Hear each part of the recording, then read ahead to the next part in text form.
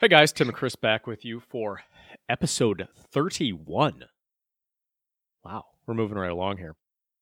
So, we decided to hit record rather abruptly this week because we were actually just starting to debate a topic that I saw come across the screen on CNBC. Basically, 66% of Silicon Valley employees are considering relocating post-COVID. And this is largely driven because obviously people are seeing how easily we can work remote and things like that.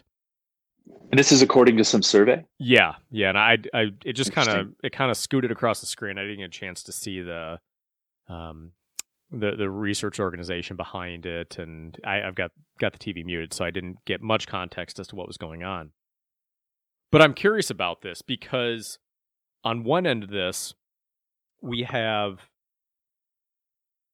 offices going away. Offices aren't going to completely go away, but to a significant degree, especially when you look at the scale of unemployment in the country and you realize that you've got a lot of jobs that aren't coming back. And then for the companies that do have those jobs back, they're realizing that we don't need that office space. So I think there's certainly a bottom to fall out of the real estate game here.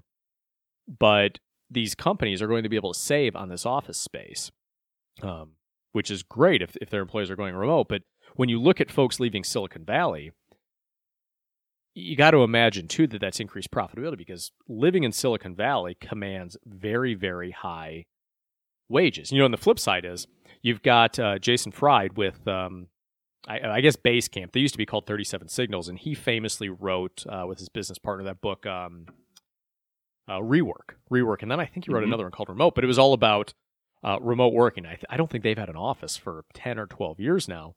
But what they do is no matter where you are, they pay everybody the fair wage for that job in San Francisco.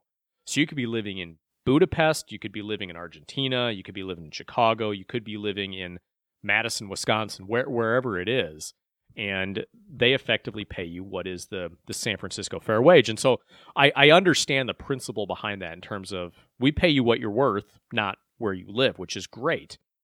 The flip side, though, is I think for Silicon Valley, we've ultimately had to inflate wages dramatically. I mean, there are engineers that come into a company that make $500,000 to $1 million a year strictly because it's Silicon Valley, and there is a lot of competition for their talent, but also it's $5,000 a month to split an apartment. It's obscene, and so I imagine that some of these profits are going to be recouped by these companies as they're going to start to see not only smaller labor forces, but also smaller cost per capita. Yeah, that's an interesting concept. If people and businesses start moving out of these expensive areas, specifically Silicon Valley, but I'm broadening it even beyond. I think that affects the real estate market nationally because a lot of our real estate in Phoenix, where we live, at least the apartments that we sell, I don't know the exact statistic, but it's a huge percentage of our buyers after we're done renovating them are buyers who are coming out of California. They've done a 1031 exchange. They've got appreciated real estate because of that super high expense of rents and things of that sort, and they're trading in. So I mean, if this trend of remote work, of scattering your people resources across other parts of the country actually takes effect, I mean, that could affect the real estate market pretty substantially, actually. Frankly, I hope it does. I do think there's a little bit of a stigma around Silicon Valley that only the talented people work there, whatever you want to say, but there are so many talented people in all corners of this country, and my hope is that if we're able to become more comfortable with remote work, we can, I think, as a nation, improve the average quality of output for our businesses because we are no longer using location as a crutch for our business. So think about this. And I'm ripping this idea completely off from Jason, so I apologize, or hat tip, whatever I need to say here.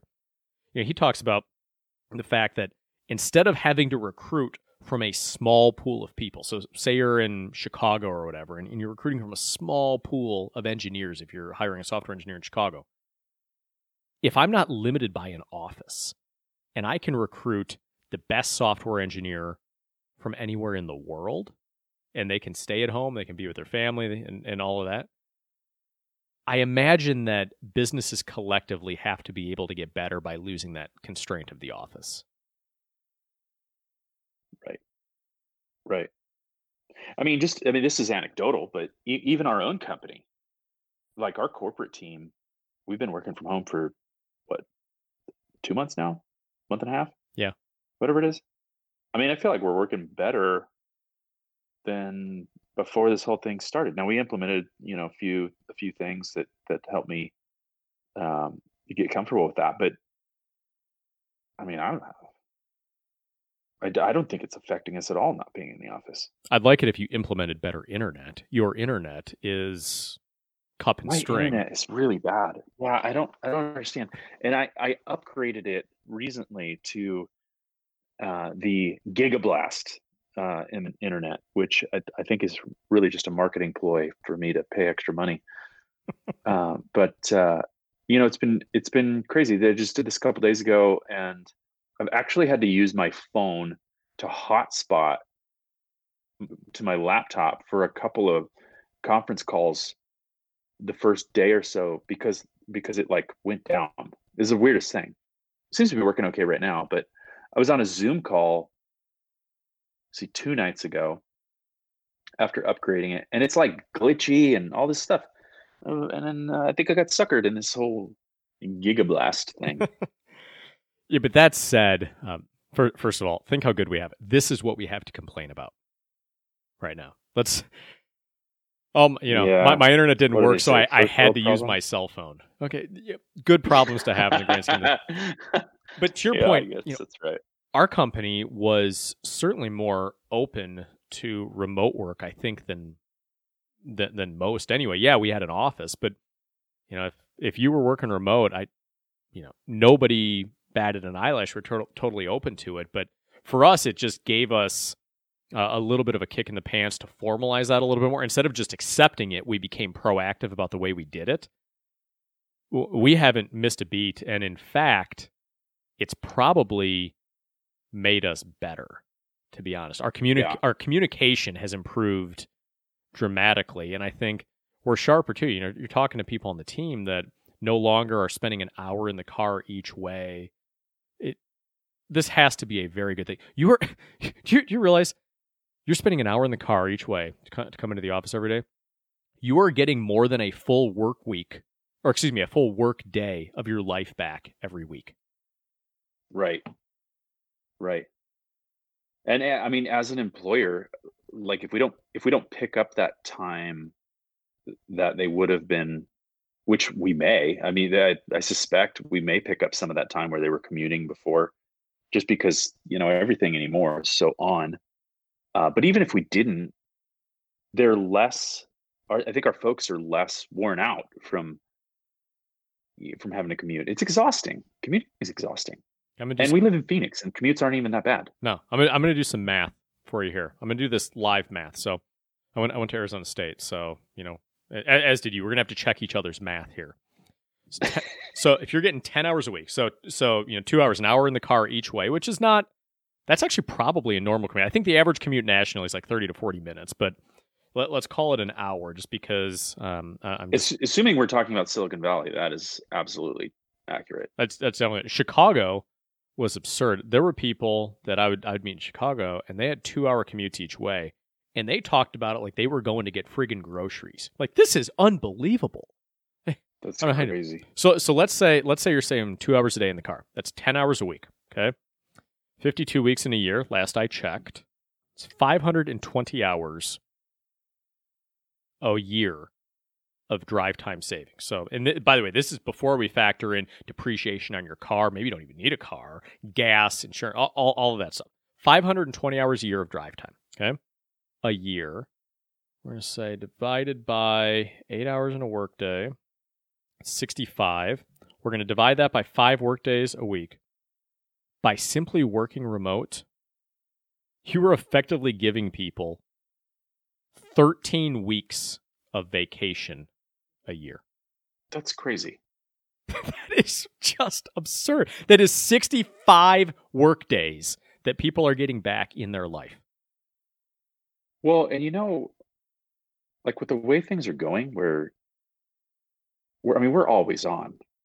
Yeah. When I'm not like sitting in front of my computer working, I'm listening to some markets interview or something. I'm like educating myself constantly. Yeah. And so people are going to take that time to probably be more on, just because the nature of the distractions, that all the constant communication and things of that sort that go on in business, that might drive productivity.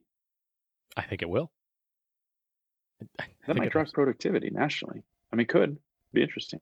This hopefully, and I mean, we've completely gutted ourselves economically, but hopefully, keying on topic of last week, is that we can learn from this and improve it, and not just focus on getting back to normal. We don't need to get back to normal. And I'm not talking about social distancing and can we be in a bar and all that stuff, but just the way we work. Maybe we don't want to go back to normal. Maybe normal is actually the enemy in this case. I think that's certainly true. I've got to imagine.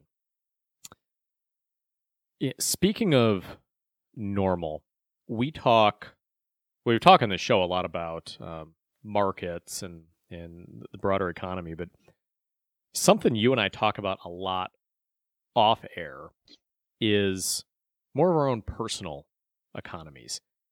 And something that we have found ourselves completely flabbergasted with lately is why you and I consider ourselves to be in the capital allocation business, leading companies, which is true, but why as Americans we suck, and I mean we suck with a capital S, at our own personal capital allocation.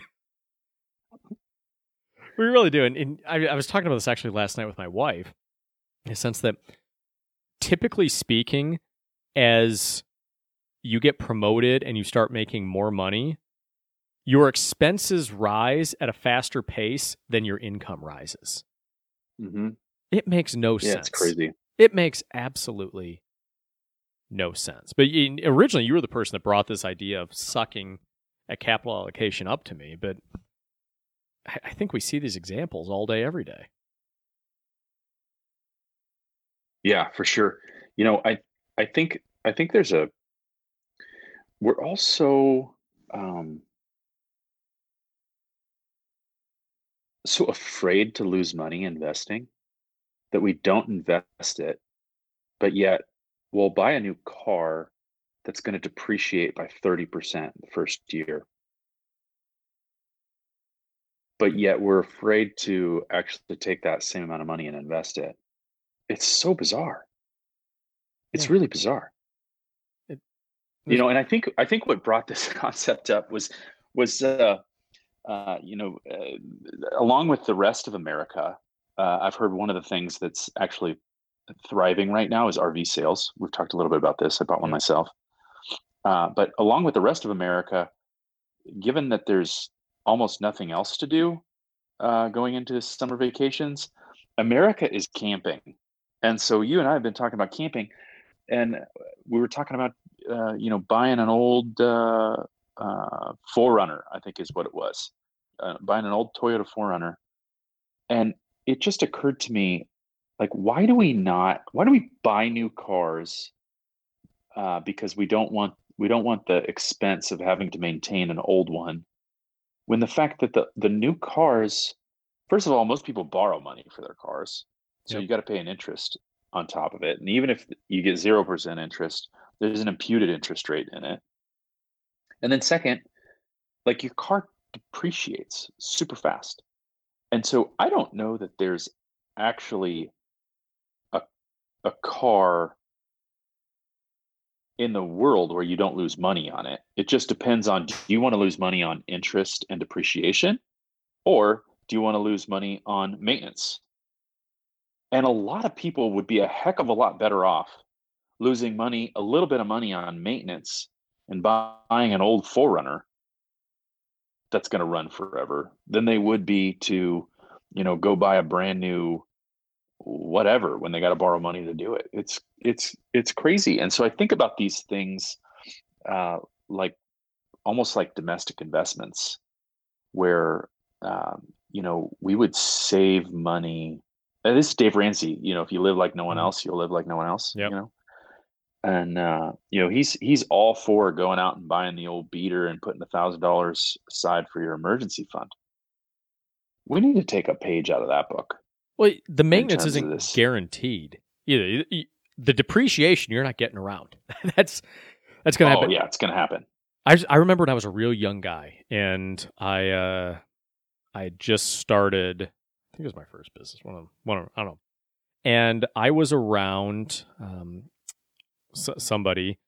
I'd met a guy, and we were fairly close. Our families were fairly close, and I'm not sure if he was a billionaire, but he was sniffing it one way or the other.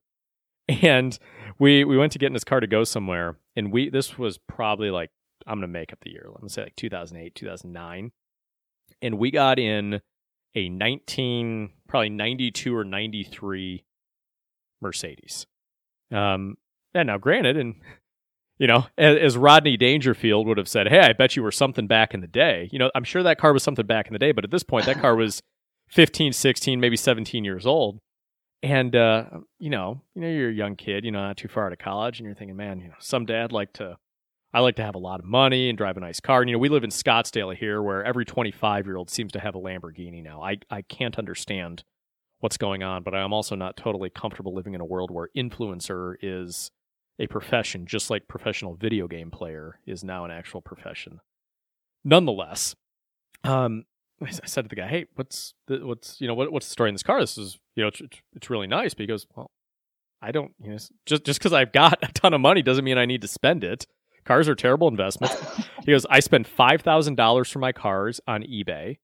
If it sucks, it sucks. But generally I got to do a little mechanical repair to it, and I drive them around for 2-3 years, and I'm better off financially because of it. And he's still driving, an S550 or S whatever Mercedes, so it's a nice car, but it's got years on it. So, here we are years later. I took a page out of his book, and I acquired a 2006 BMW 750, and I think I got the car in,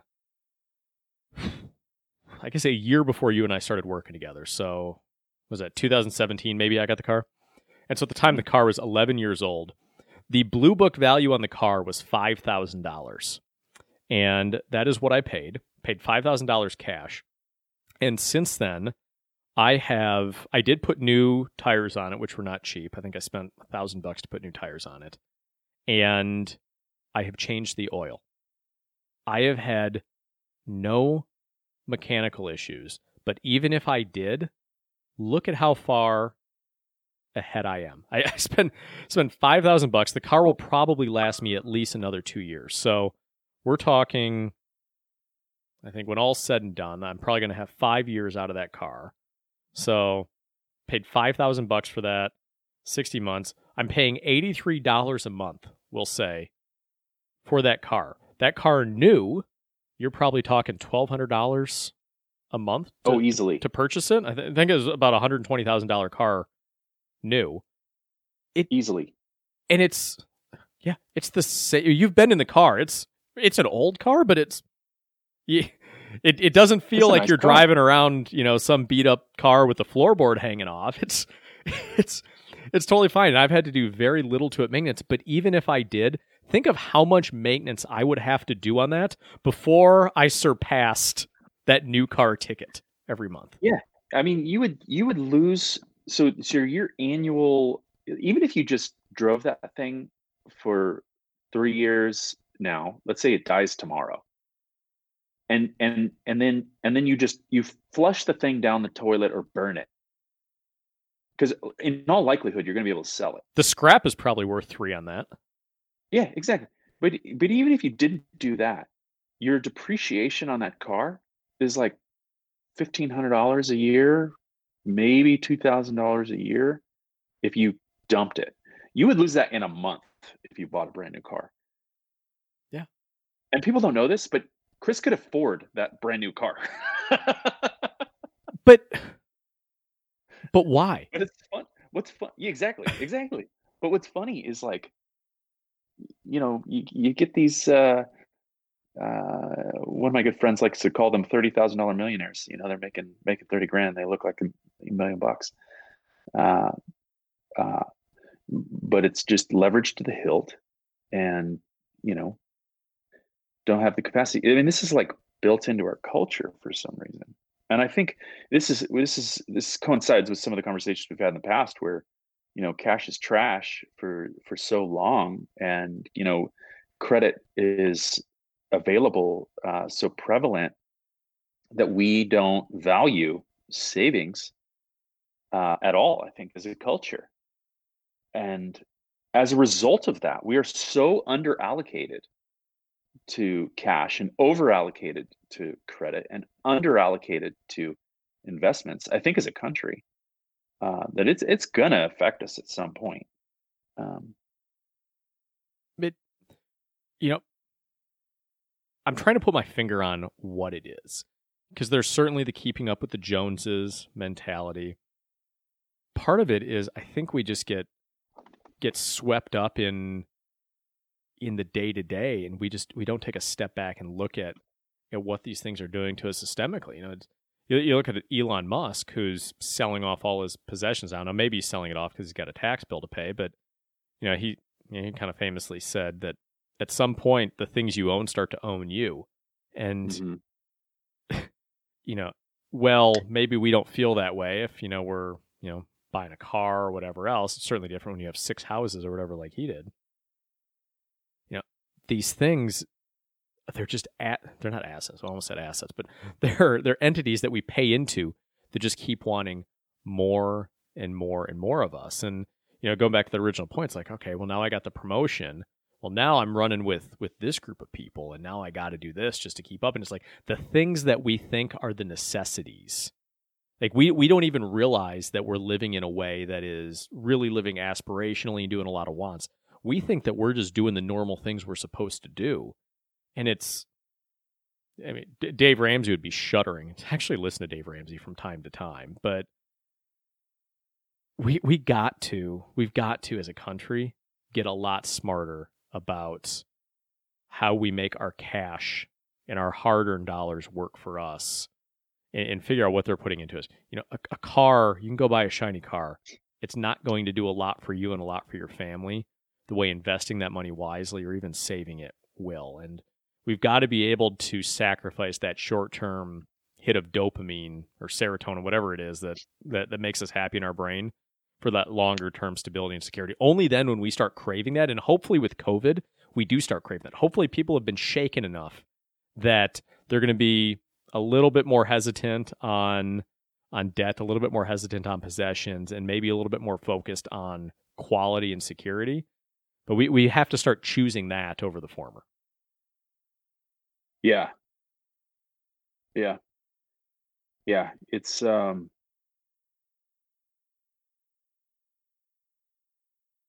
the sake, I think, of our country. And not just ourselves, but like. Yeah. Anyway, I think culture is starting to change, and you can see it. You can see it on the fringes, right? You've got all these concepts of like the FIRE movement. For those of you that don't know, that's financial independence, retire early, right? Yep. And their whole thing about extreme frugality. You've got the concepts of the tiny home movement. And really their rejection of the McMansions of yesteryear. You've got so cultures culture's starting to change in that regard. And there's a really interesting book that is probably the Bible for the FIRE movement, called Your Money or Your Life, that basically walks through the math. And I think most people don't even understand the math of what your expenses, your regular expenses actually cost. Because in order to produce an income that will support your expenses, you need, in the estimates range of 25 to 33 times the every dollar that you spend. Yep. And so, in order to support, let's just use a simple example. Maybe I spend $1 a day on coffee rather than make my own coffee, which is cheap. It's actually probably $5 a day on coffee, but whatever. I need, in order to produce that level of income in financial assets, now that we're away from the defined benefit plans and we now have defined contribution plans and we're subject to the market returns, we need $125 to produce $5 a day to produce one coffee a year. So if I want to spend $5 on a coffee, I need $125. If the number is 25 times, I need $125 in assets at basically a 4% safe withdrawal rate, quote unquote safe withdrawal rate. Yeah. And there's questions about whether that's even sufficient. So some people say you need as high as 33, but nonetheless, that's per day. So if I want a coffee every day, I need $5 times $365 times 25 to be able to produce that. So it really begs the question of, okay, if I'm really an asset allocator in my domestic investments like this, how am I gonna allocate my capital? Well, it'd be a hell of a lot cheaper to buy a coffee machine. you could spend a lot of money on a coffee machine, and the reward for not having to accumulate that much cash over time would be very high, and would be very much worth my time to make a cup of coffee every day. But we part of the reason we suck at this is because we don't know specifically what it is we want. I'm going to use you as an example because this is one of the things I admire about you. So we have gone way off the deep end here collectively. You and myself. You are the leader in this in terms of the camping and the outdoors pursuits that we've had. So for those who don't know, Tim has an adventure rig, and then he also has his pickup truck now that has a rooftop tent with a road shower on it, so that he can get off the grid in a hurry. And of course, he completely won me over. Now I'm getting a rooftop tent and all of this. But you got a guy like Tim, if you wanted to go on vacation and you wanted to go stay at the Four Seasons or whatever, you could absolutely do that. You could absolutely go do that. You could have people waiting on you with hot towels and, yes, sir, Mr. Barrett, right away, Mr. Barrett, anything you say, Mr. Barrett. You could have that whole bit going. But you took a step back and you said, what is it I want? Do I really want a vacation? Do I want people waiting on me? Do I want that high-level service? Or do I want freedom? And for you, the answer, as you've said many times, is that you want freedom. And that led to the outdoor pursuit. And no matter how much you spend on your adventure rig, and your adventure rig is really kick-ass, but no matter how much you spend on that, it's not going to come close to what crazy vacations would cost otherwise. And the cup of coffee example, the question is, do we want a cup of coffee or do we want some type of unbelievable taste? Now, you could make an argument that Starbucks coffee doesn't taste good anyway, and most coffee like that doesn't actually. But what is it you're actually pursuing? Because my guess is the Keurig at home or the regular Krups drip coffee maker you're going to save a lot of money on. But there's not going to be a discernible difference in quality. If there is a difference in quality, then you pay for it because that's what you want. But we don't know what we want or where to start to begin with. Yeah, that's right. I mean, we buy so many things that are just totally disposable. It's ridiculous. So I'm a firm believer that you buy the best quality item that you can when you're going to buy it. But to kind of to your point, yeah, I realized that mostly I enjoy adventures and travel and exploration, and I also enjoy the solitude of nature and things of that sort. Don't get me wrong, I love staying at nice hotels and stuff like that, but um, I look at that and I say, would I rather be at a nice hotel, or would I rather be able to uh, go camping indefinitely? Indefinitely is a Whenever, strong word there, by the way. yeah, that was the wrong word, but whenever I want. So let's use the same formula. Let's say let's say, and I'm going to use a calculator because I also went to ASU. Let's say that I'm going to spend $2,000 a week on a vacation. I'm That going to might go even rent be a on the house. short end. But depending where you go, what That's super either cheap. Yeah. that's probably way What should we cheap. use? 3,000? 3,000? Well, okay, let's see. But you have six of you, and so so there's even Yeah, more there to are this. six. I have four kids. Yeah, and this is the other thing. We don't capture all these costs. So you got four kids. So you got six of you, and then let's also remember you have dogs. So the dogs have to go somewhere. I got two dogs. You Yeah, got you that's got right. to they got to go to a dog sitter.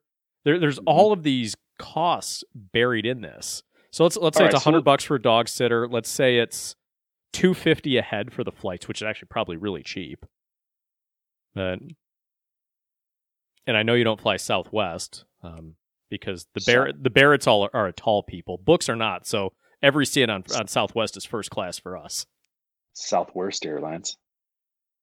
Yeah. Uh, anyway, they are the airline that survives, and yes, if you're going to invest in an airline, you should invest in them. Okay, so just $100 for the dogs, you said, 250 per for the flight. We're at $2,200. How much does our accommodations cost for the week? Are you renting a house or staying in a hotel? Well, my family's so big, I got to rent a house. Yeah. So probably 500 a night for, and it depends where you go. So okay, so we're gonna go for a week. Uh, okay, and then let's just ignore the fact that we'd probably eat out on vacation because that's not really comparable.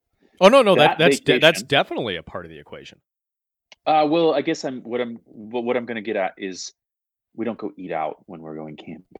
We just buy regular food. So let's be frugal here. We're gonna fly somewhere.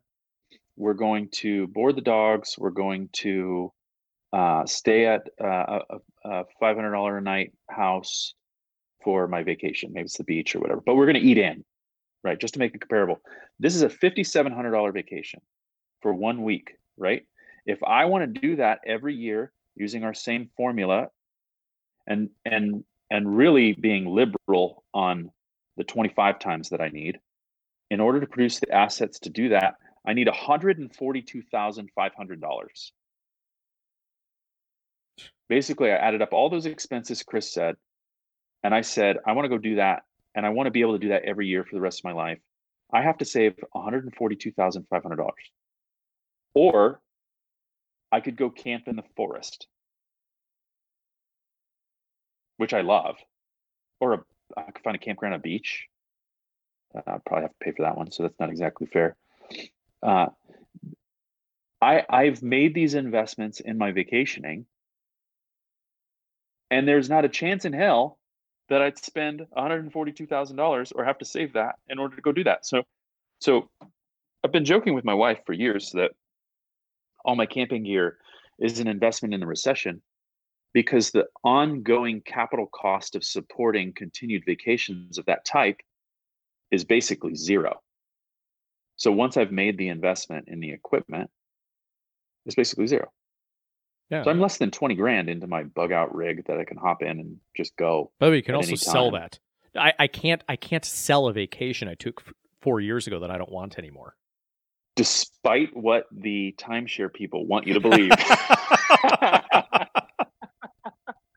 So anyway, these are the things that I think about, and I call all this domestic investment. And I'm sure other people think of these things too, but these are the things that I think about. Like, what is the lifestyle I want to create?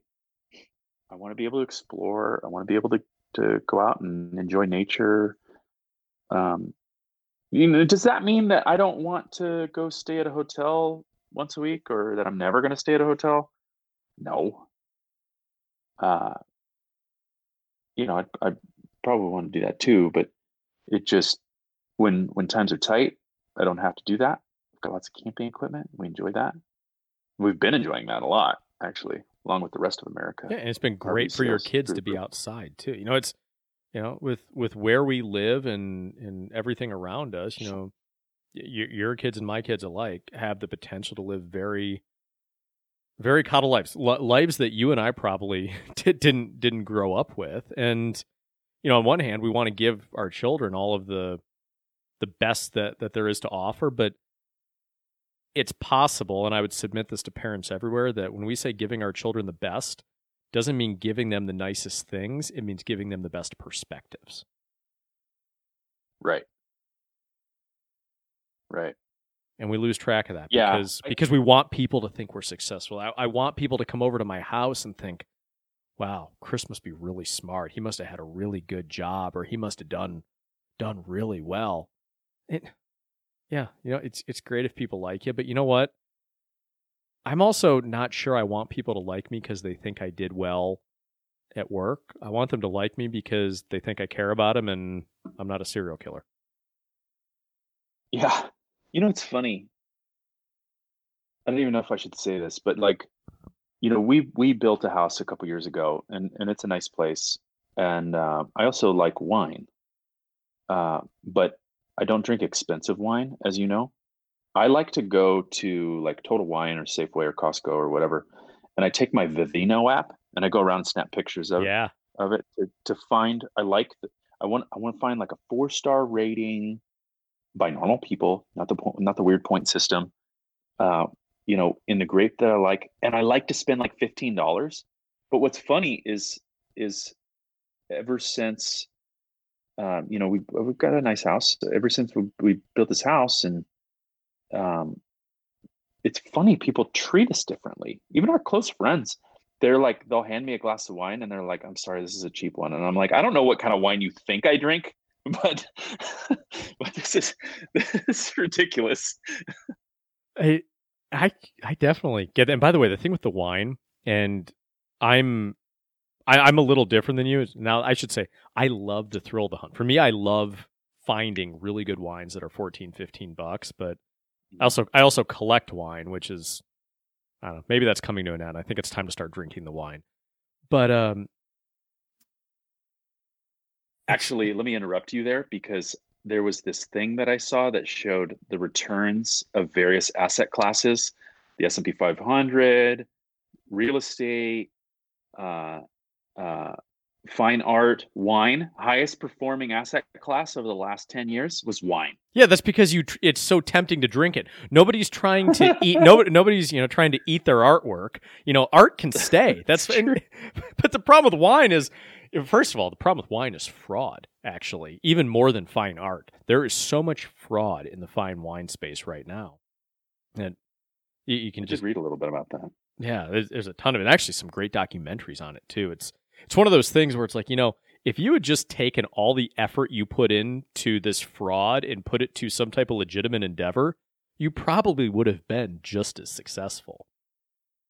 But anyway, I interrupted you. Sorry. I don't even remember what I was talking about, but it's on the wine thing. It's like, I grew up in Beloit, Wisconsin. I don't need a lot of these amazing things, and it's totally fine to enjoy them, and certainly don't begrudge anything that does. But I think for all of us, we just need to figure out what it is that matters to us. So yeah. There's a couple of I forget who said it. There's this quote, actually 2 quotes. One was that's always stuck with me is unhappiness is not knowing what you want and killing yourself to get it. I think that's what the majority of people are doing right now. Yeah, I mean, we're going through the motions blindly, and it's unfair, honestly, because the marketing machines that have been built around keeping us consuming rather than producing, um, that tell us that having this thing or this house or that house or this car or that car, they work against us. They play off of known triggers in our brains of wanting to be, a part of, um, a part of the crowd, a part of the group, wanting to be included, of, wanting to, be elite. They play off of those things. Yeah. They manipulate us. And I think if we don't know what we want, then we fall susceptible uh, to those things, especially as we're scrolling through our social media. And It's the worst. Instagram has the best advertisements. I mean, they've got my number. They really do. And it's addictive. It's addictive as meth. It's right.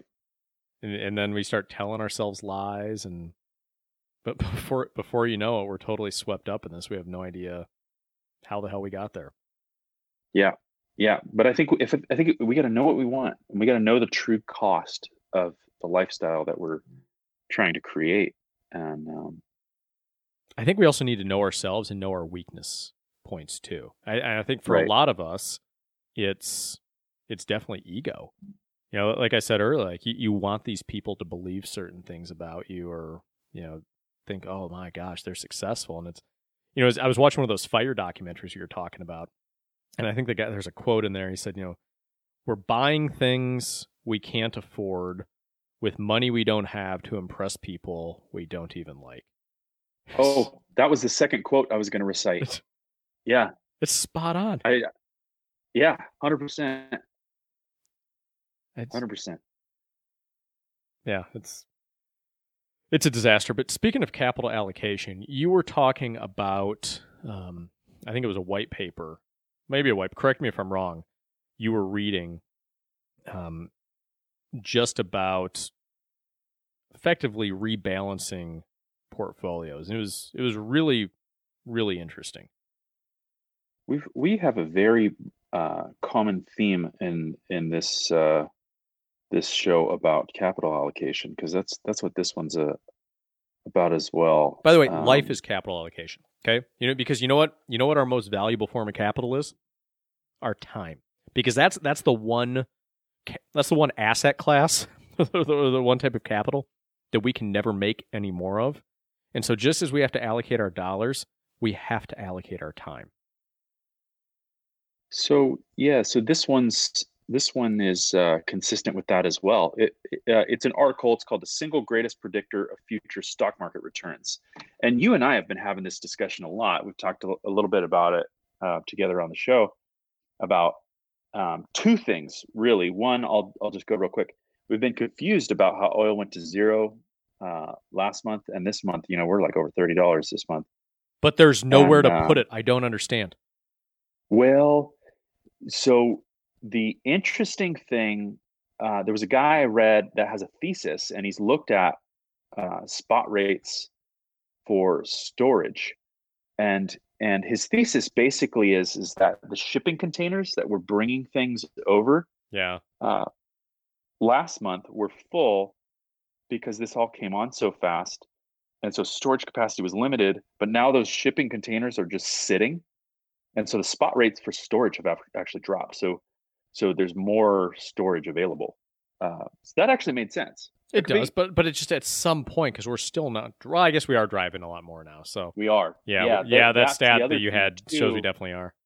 Yeah, there was a virtual investment conference that I've been watching the last week and a half or so, and they actually showed that since we can't go on cruises, since we are not really flying, we're not traveling internationally, that everybody is road tripping, and so they're actually expecting that people will blow through quite a bit of this backlog of oil. By the way, quick public service announcement. And this, of course, is not self-serving at all, given the business that Tim and I are in, washing cars. But it has been suggested by certain publications or research institutions of note that a clean car performs 12% better. So I just want to let you guys know, if you're taking these summer road trips because you can't fly, you might want to swing into a Raceway car wash or a Clean Machine car wash or a Sierra car wash and or a Clean Getaway. And that's right. Maybe you want to wash your car, not just because it'll look good and you feel good, but you're doing a good job of not only allocating, but properly protecting your capital by saving that 12% in fuel. The more you know. That's right. And despite popular belief, we did not pay Mythbusters to produce that article. They produced it all on their own. It was really, but we are very selfishly communicating that to everybody right now. I didn't believe it was true, but apparently it is. Anyway, I forgot where it was. Oh, that article. Okay, so the other thing, so that was oil. The other thing that we've been confused by is how expensive the market seems right now. And at 27 times, the CAPE ratio, which is a measure of over a full 10-year business cycle average PE ratio. Average over time has been 15. We're at like 27 right now. We might be over that today. Yeah, Schiller's 27.71 right now. Yeah, so it's really high. And so, Chris and I generally lean toward the fundamental value investing, although I do more real estate investing. Says the guy that called me the other day and said, "Stop what you're doing and go buy Bitcoin." That's right. I do like Bitcoin. It's an option. It's an option on the future with asymmetric risk, but it's a gamble. That's exactly what it is. Anyway, so okay, so this article that I read, super interesting. So single greatest predictor of future stock market returns, and the gist of it is that capital allocation over time is more of a driver of an estimate of where values should be than not. And he basically divides things into cash, bonds, stocks. And I'm really good at overly simplifying things. And so what I'm going to do is I'm going to use this example. Let's say historically the valuation, CAPE ratio is 15, but I'm going to use 10 for simple math numbers, is 10. And I've got a $300 portfolio, which means, and I'm going to put a third of it in stocks, a third of it in bonds, and a third of it in cash. Okay.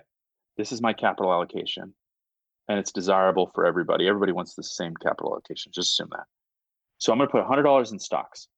My valuation on that is 10, which means the $100 that I invest, it's got an earnings yield of $10, right? And I'm going to put $100 in bonds, and this might get confusing, but I'm trying to use simple numbers. It also has a 10% yield. So that $100 that I'm going to put in bonds, it has an interest rate that's going to pay me $10 a year. And then I have $100 in cash, and we don't need to, since cash doesn't earn anything anymore, we'll just ignore the fact that cash should have a return if you invest in a bank, but it doesn't. So it's zero. Now, the market goes on a run. The stock market goes on a run, right? It just goes on a tear. That $100 that I invested in the stocks is now worth $200. Okay. But the earnings yield didn't change. It's still $10. So it's now valued at 20 times earnings. A proper portfolio allocation that says I want a third in stocks, a third in bonds, and a third in cash would say that I need to sell half of my stock. Not quite a half. I need to sell $66 of my stock. So now I have 133 in stock, and I need to put another 33 in my bond portfolio, and I need to put another 33 in my cash position. So now I got 133 in stock, I got 133 in bonds, and I got 133 in cash. I just reallocated that portfolio, right? Mm-hmm. And that's my desired allocation. But that would mean that the stock market valuation, if everybody did that, everybody wants this desired portfolio of a third that I'm just making up, then that would mean that the valuation is not going to follow the long-term average of 10 in stocks. It's actually going to be 13.3 in stocks. It changes the valuation from and the only way for the valuation, for if everybody did that same thing, the only way for that to work is to under allocate to stocks, which would make me over allocate to bonds. I'd have to sell $100 worth of stock to only have to stay at 10 in value in the stock market. That means I either have to over allocate to cash or I have to over allocate to bonds, because it has to go somewhere. It's a very fascinating article. So he goes through, I just oversimplified the entire thing, but he goes through very academically. And I found it really intriguing that the only way to get to the long-term average in that scenario is to under allocate to stocks and over allocate to bonds and cash. Makes a lot of sense. It does. And the thing that I started thinking through in my head is a conversation we had either late last week or early this week about the shift to passive and index or ETF investing and the reduction on volatility as a result. And I'm thinking about my dear friend Charlie Munger, who is famous for talking about how every trade has to effectively have two sides and more likely a winner and a loser, meaning someone's getting a good deal on that trade and somebody's not.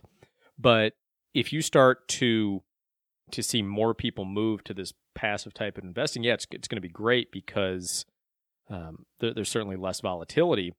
But at some point, it's also going to limit the returns of those on the winning side of the trade, so to speak, because you're not going to see people selling when they shouldn't sell or buying when they shouldn't buy.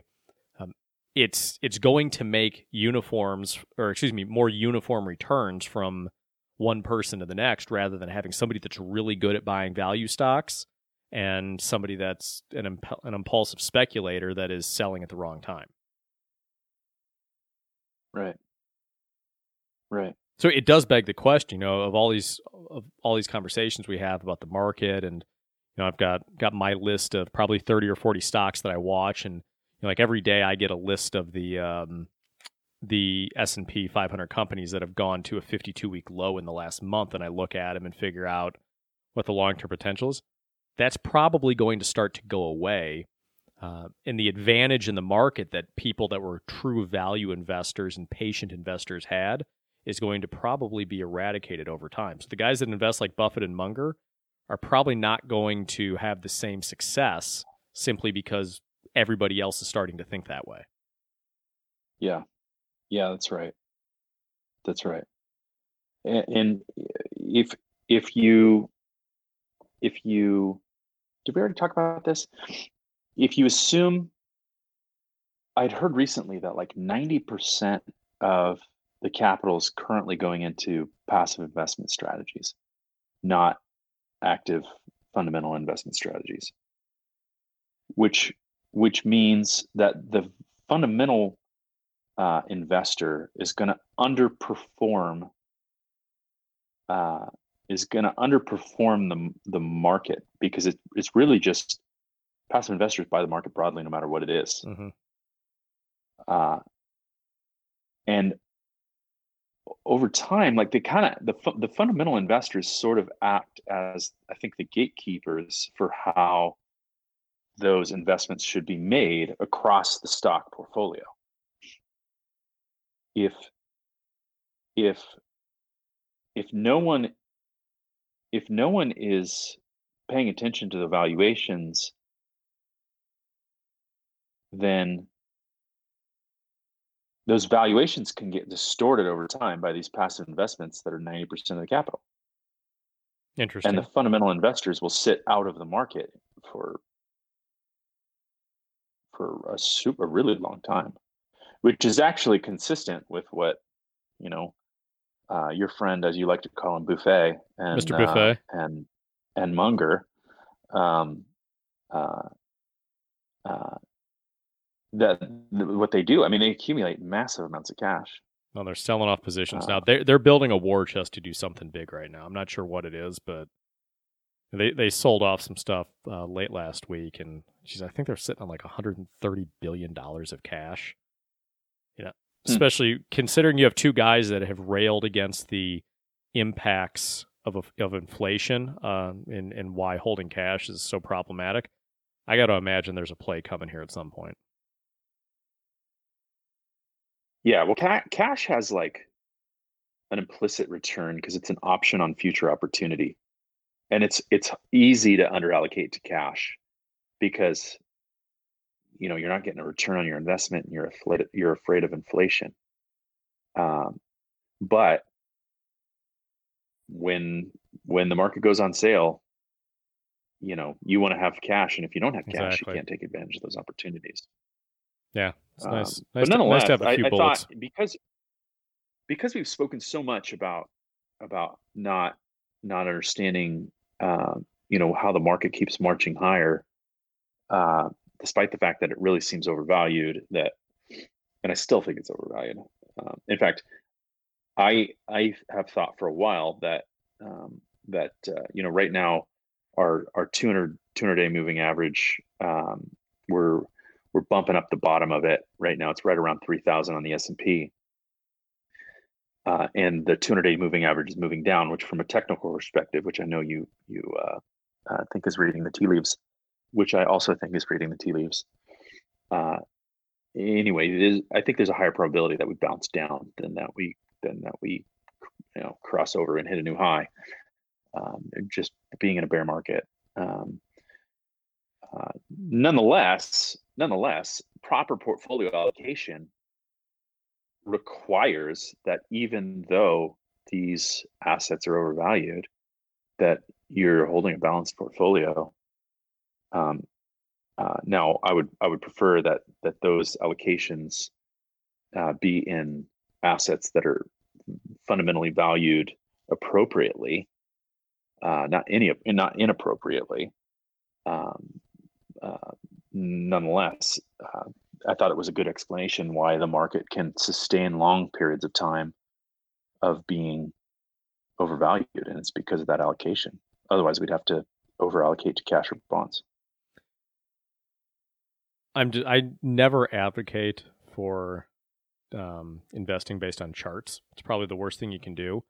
Yet they're fun pictures and they're fun to look at and try to pretend that they're predictive of the future. And if you're just looking at charting right now, it's very interesting how we're effectively following with the COVID crash, as maybe we want to call it, the mid 70s decline into the recession, and we're effectively climbing out of this at the rate that that we really saw in the 80s.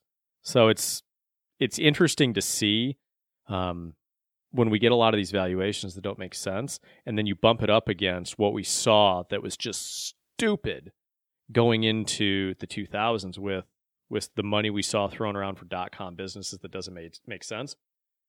It leads me to believe that your point about valuations not making sense and being headed for a prolonged recession as being accurate, but it also tells me that there are tremendous values to purchase in there. And it's funny, I'm rereading right now something that I'm always reading, The Intelligent Investor, and that's probably the greatest investment book ever written. Mr. Buffet seems to think so. But they, in the commentary on that, I forget his name. What is it? Actually, Jason Zweig. Yeah, he's a columnist for the Wall Street Journal. He does a lot of kind of side by side, this stock versus this stock examples in the commentary, and he does a lot of stuff on the .com crash in the early 2000s, and it's amazing to see the types of deals that there were to be had as the market was on fire with the sexy stocks, but then you had these boring stocks that were just great values and good long-term plays. And if we do end up continuing this rally, as we'll call it, despite all evidence to why we shouldn't, I imagine there are still going to be some great stocks to buy, and there are some of these sexy names that are going to get a little too inflated. Now, Amazon is a stock I love. It's making me a little bit nervous because at some point it's like, okay, we're probably trading this just a little bit too expensively, but there have to be some stocks in here that have been hit by COVID that might have some good long-term plays or be really cheap. Like right now, when I look at my 52-week low list, you've got Southwest Airlines on there bouncing against a low. Okay, they're a company that I trust.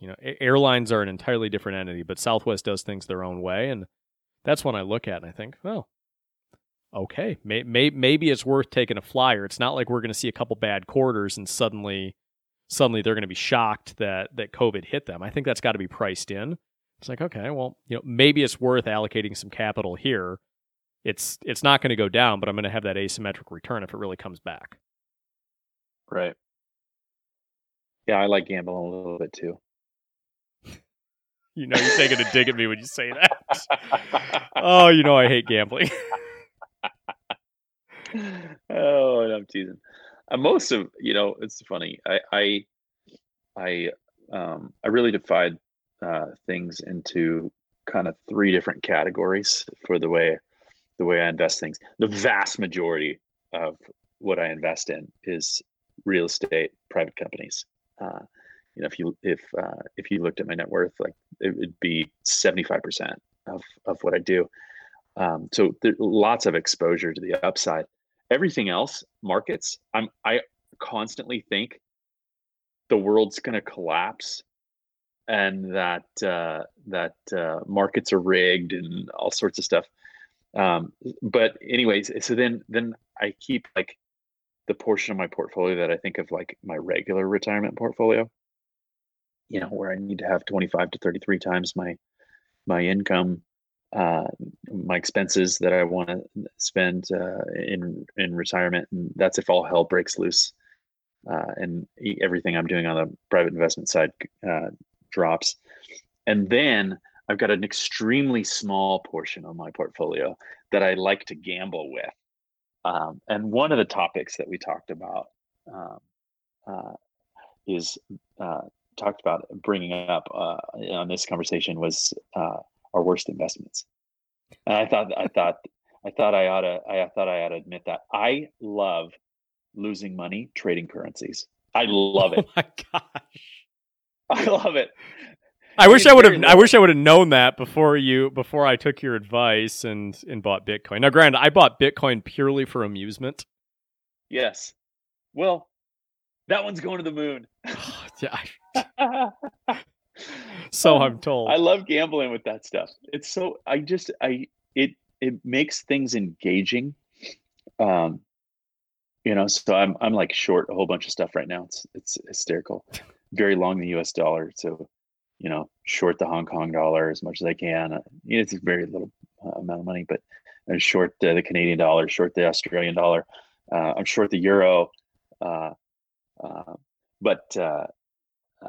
So I still gamble with that kind of stuff. But as far as the worst investments I ever made, speaking of technical investing, I was scalping currencies once, and this was great. I took $1,000, and this is like when $1,000 was not nothing, but it was $1,000. And I took $1,000, and I start trading with this, and I'm just trying to buy something that I think is going to go up a little bit, and I'd sell it, and then I'd find another position to come in. It'd go up a little bit, and I'd sell it. But I'm using heavy leverage. Like you can use ridiculous amounts of leverage trading currencies, really trading futures is what you're trading. And I took $1,000 and I turned it into $10,000 in a month. Thought you were the smartest guy in the world. I'm like, I'm gonna build something out of this. Like this, I'm gonna be a currency trader. This is so great. The very next month, I had zero. That was my worst investment. I have one experience with a true professional currency trader, and it was I was living in Chicago, and I would go to the same gym, and I'd sit in the same sauna every day at the same time. And I got to know this guy that was always there, and he was a currency trader. And he would come in every single day. He'd sit in the sauna, put it on his back and go, I hate my life. Every single day. Because there's no days off. There's a couple, but that's when you're doing research. So currencies, for those that don't know, they trade 24 hours a day, 5 days a week. So you can be in a position. I mean, there were times during that period, and this is just a 2-month period, where I was like up all night because I'm using such heavy leverage that if it goes against me, like I got to get out quick or get wiped out. And it's just ridiculous. And I had a foolproof strategy. You know what it was? This ought to be good. I would buy in, and every 1% that it would go against me, no problem. I just double down. Right? So I'd buy in a position and I'd double down, and then it'd go against me. And I'd double down again. So I doubled my double. And it would go against me. And I'd double my double. And it would go against me. And then I'd double my double, and it would go up, and I'd sell it really quick as soon as it turned profitable. And it was a foolproof plan. I turned $1,000 into $10,000 in a month. And then the next month that I did that, of course, I got into one trade where I doubled down, and I doubled down, and I doubled down, and I doubled down. And then I ran out of margin, and it wiped me out. It was so great. You're the guy at the blackjack table. He's showing a king or whatever. He's got 14. He's like, hit me. Gets another king. Bust. He's like, hit me again. Like, sir, you busted. Hit me. I'll pay you more. Just hit me. Yeah. So that was great. So that's what I much prefer. I'm constantly in search for ways to stay liquid. Because private investments in real estate is not totally liquid, and but I prefer real estate assets where I've got some plan to improve it in some way, so it kind of acts as a little bit of a hedge. Also, action is the antidote to anxiety. It's right. Great to be a value investor in the stock market, but you can't do anything to influence it. At least with real estate, right. you can do something. Yeah, you can do something to it. But when the market goes against you, it can be ugly as well. But yeah, that's why I like real estate. Is there a best investment? My best investment?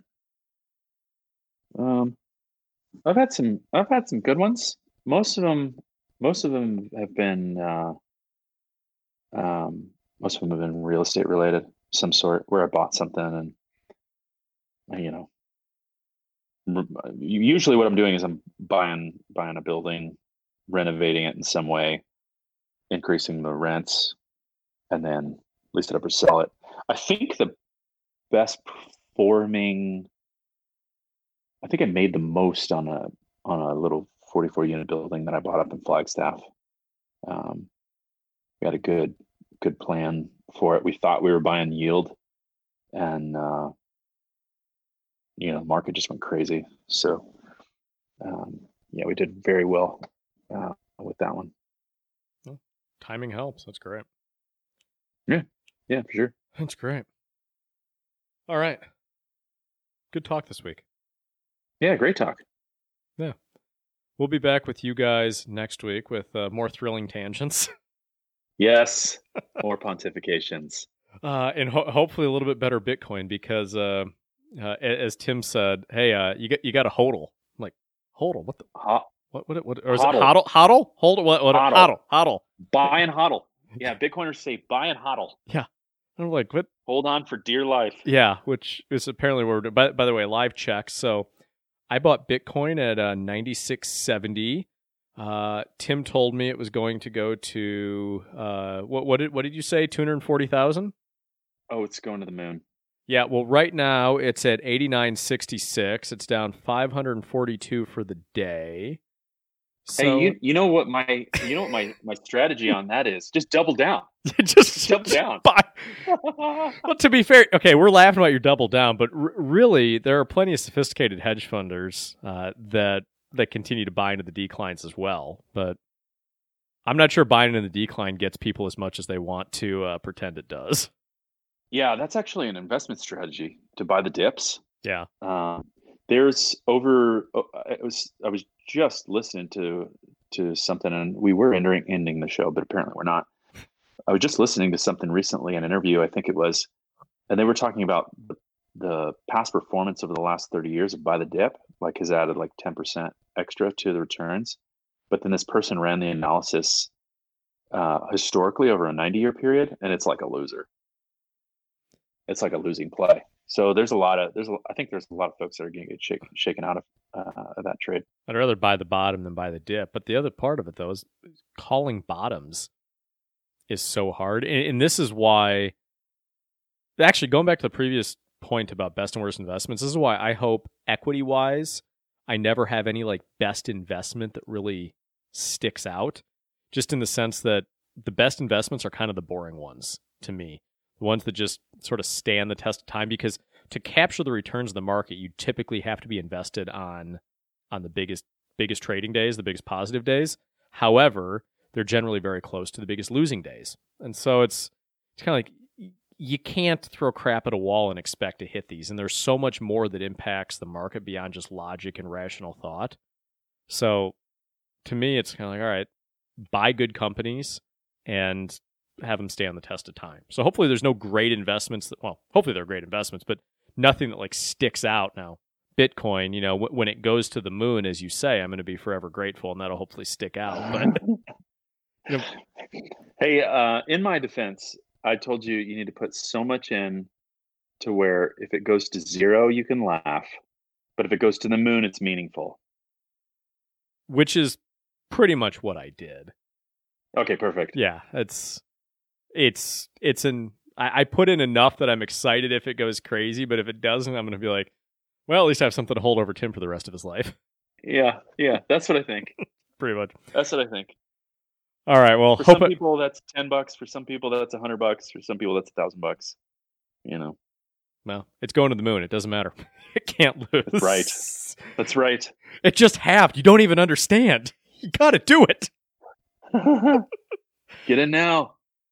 Is this when we're supposed to have one of those disclaimers that says this is not professional investment advice? Do not do whatever the hell they tell you to do. You're on your own. Yeah, good plan. There we go. Should we bounce this off Matt Mason? It's for entertainment purposes only. It's exactly what this is. This is pure speculation and purely for your entertainment purposes. We are not wealth managers. We are not wealth advisors. We are two guys that just struggled with live mathematics on their podcast. So take it with a grain of salt. Have a wonderful week. We'll see you guys next week. All right, see you guys.